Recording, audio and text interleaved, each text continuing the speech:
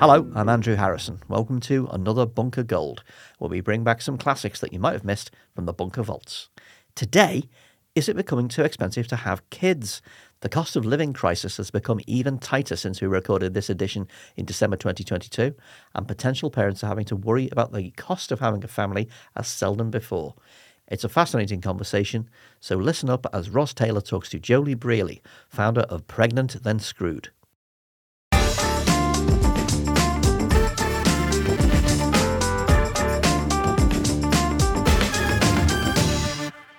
Hello and welcome to The Bunker. I'm Ross Taylor.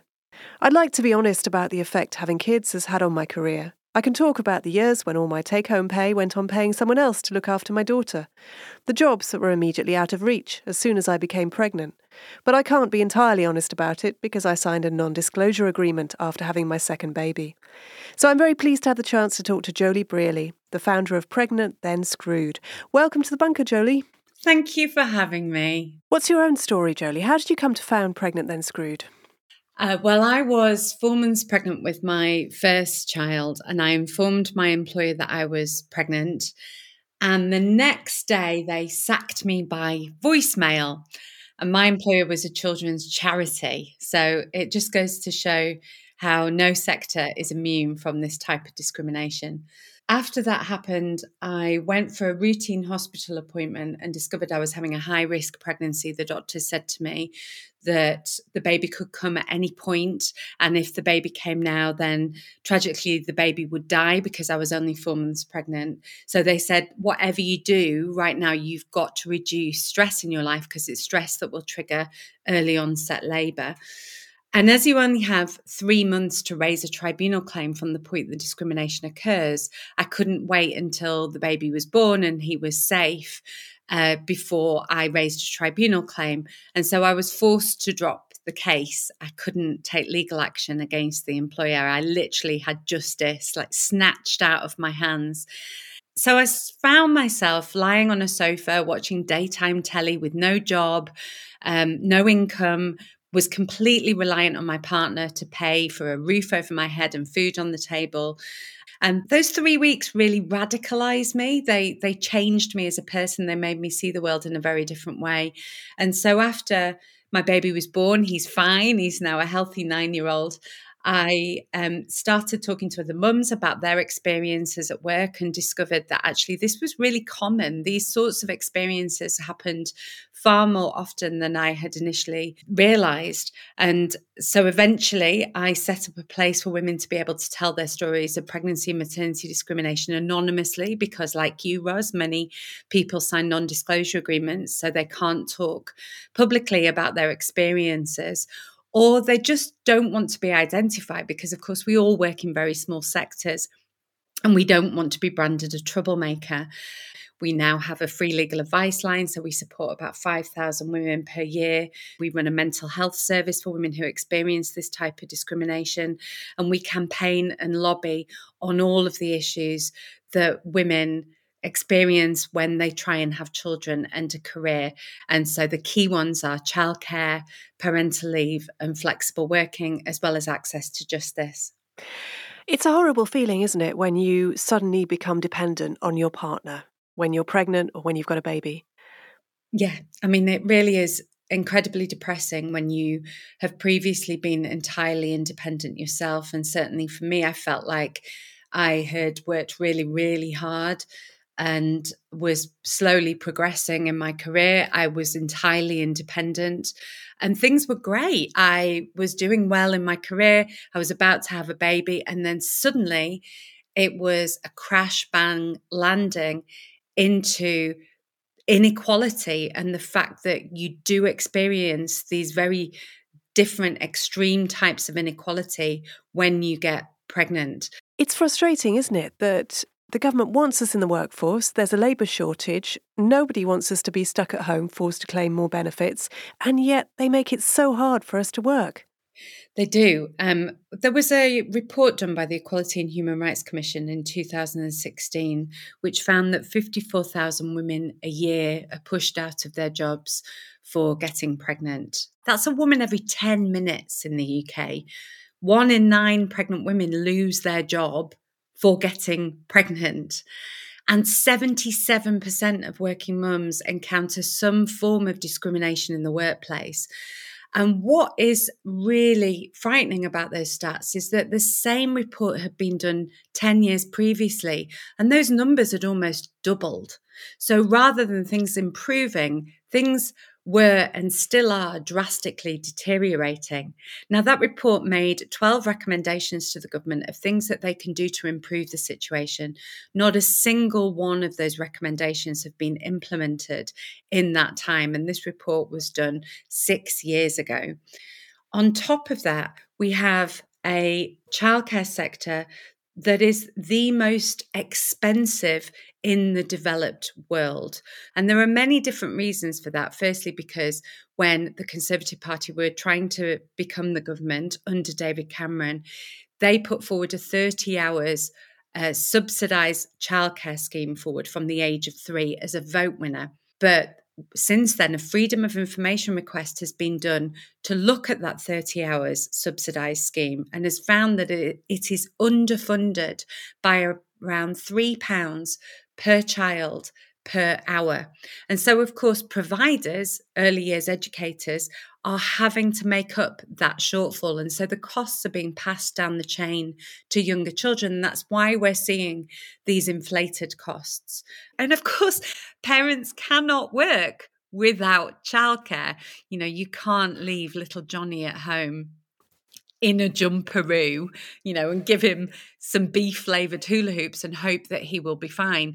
If you are working, you need really good quality, affordable childcare, and we simply do not have that in this country.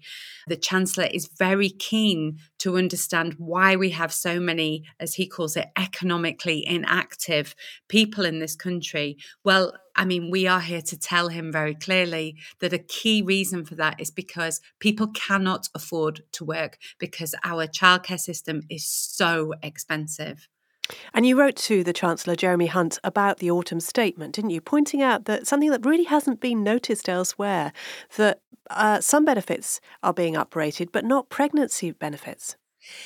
Yeah, so when they published all of the detail for the autumn statement, they said that they would increase benefits by 10.1%, but they didn't stipulate what would happen for parental leave benefit. They have now finally said that parental leave benefit will be uprated in line with inflation, which is positive. However, parental leave benefit is still 47% of the minimum wage. It is not enough money to live on. More and more parents are saying to us that they're having to return to work well before they're ready, some even before they've spent a month with their child. And of course, you know, they haven't physically healed as well as be mentally prepared to return to work.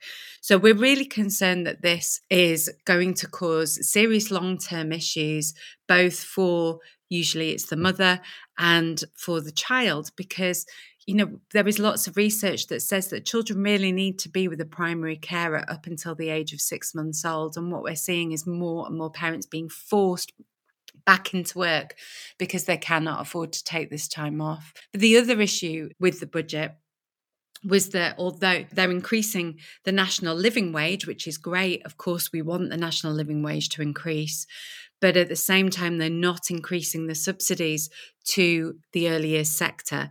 And so that means that for childcare, their costs are increasing and their income is remaining the same.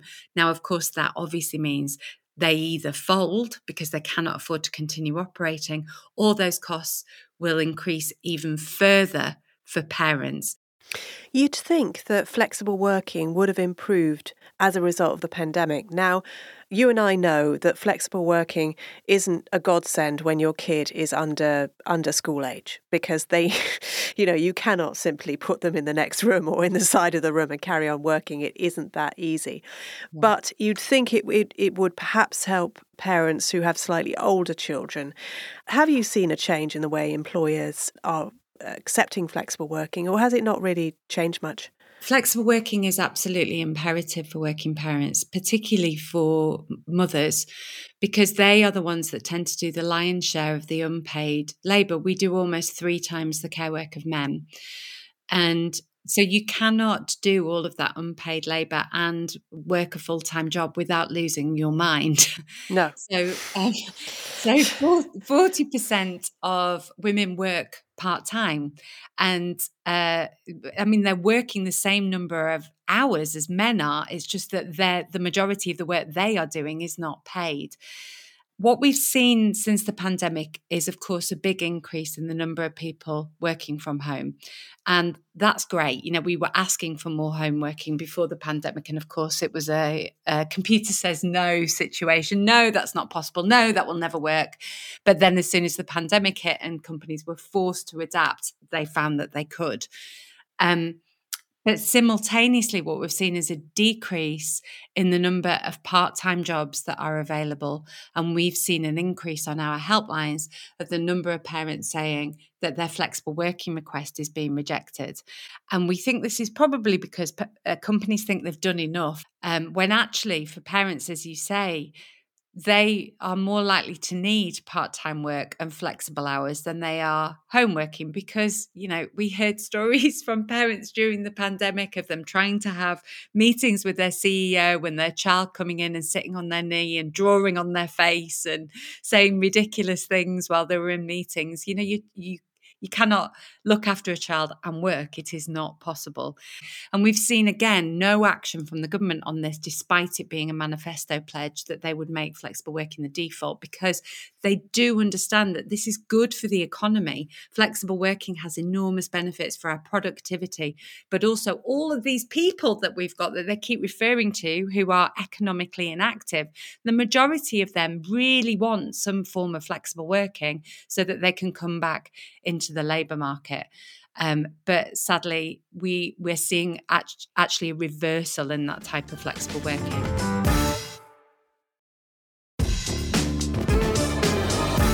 I do see in the last decade more men being actively involved in childcare. I see more men out with prams. I see more men carrying kids, doing the school pickups.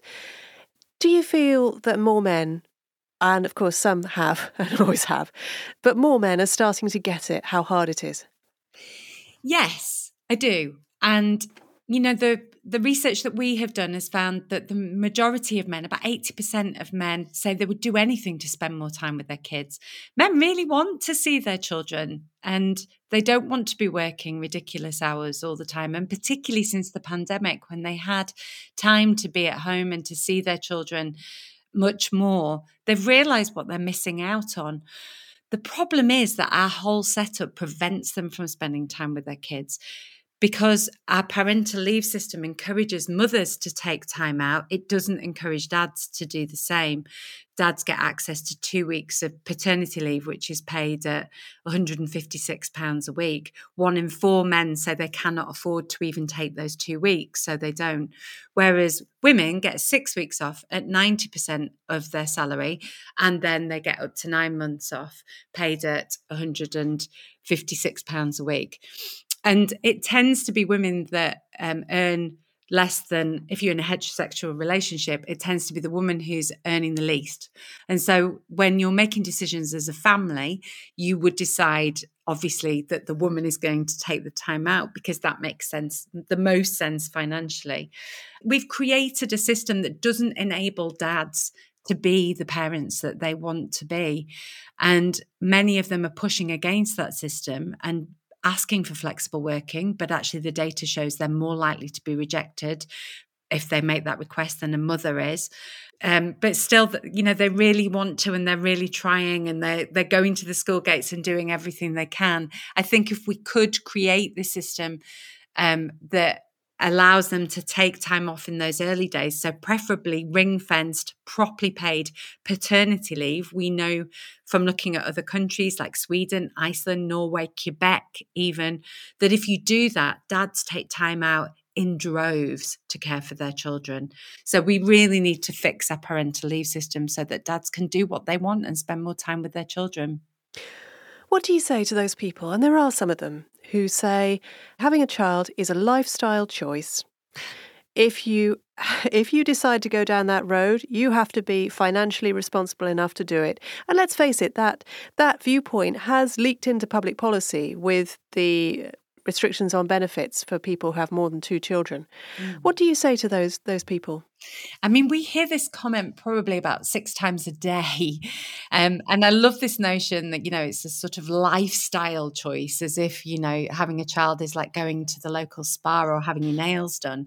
When actually, if we stopped having children, our future economy would be in a complete mess. We are literally reproducing the labour market. But we also know that investing in early years education has a positive impact on the economy.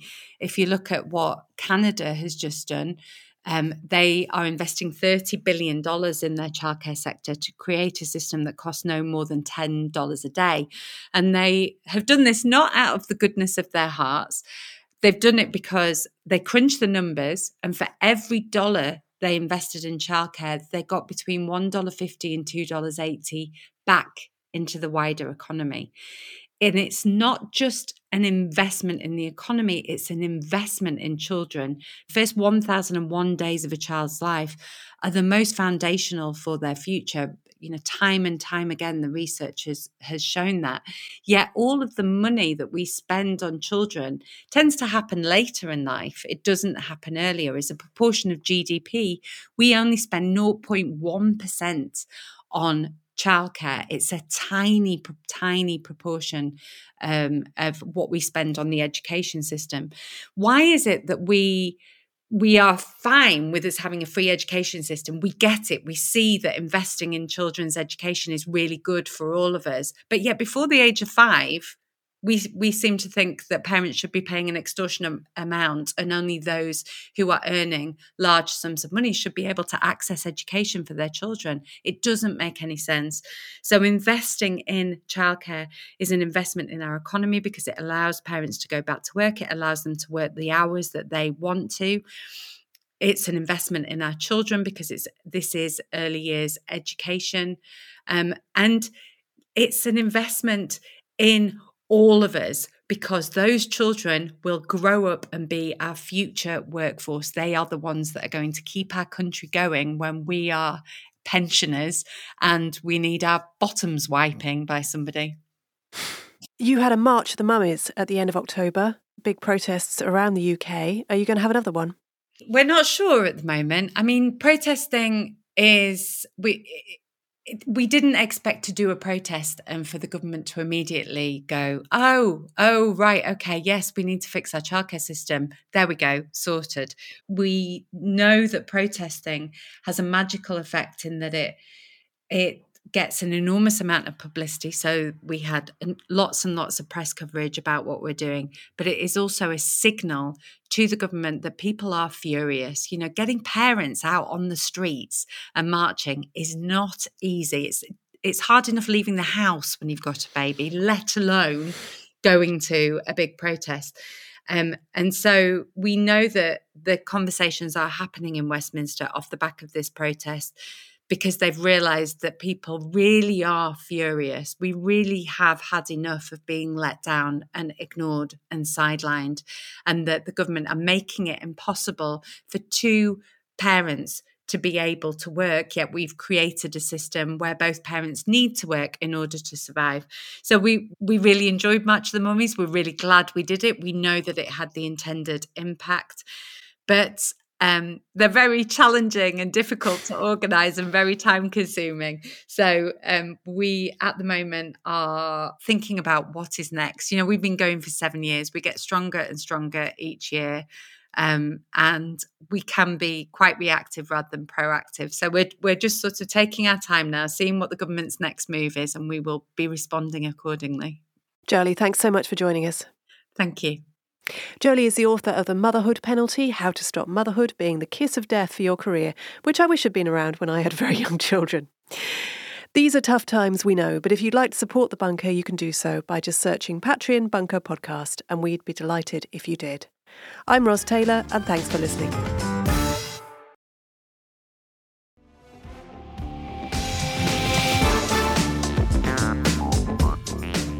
The Bunker was presented by Ros Taylor. Audio production was from me, Robin Lieber, and the producers were Alex Rees and Jet Gerbert. Assistant production from Kasia Tomaszewicz. Lead producer is Jacob Jarvis, group editor is Andrew Harrison, and our theme tune is by Kenny Dickinson. The Bunker is a Podmasters production.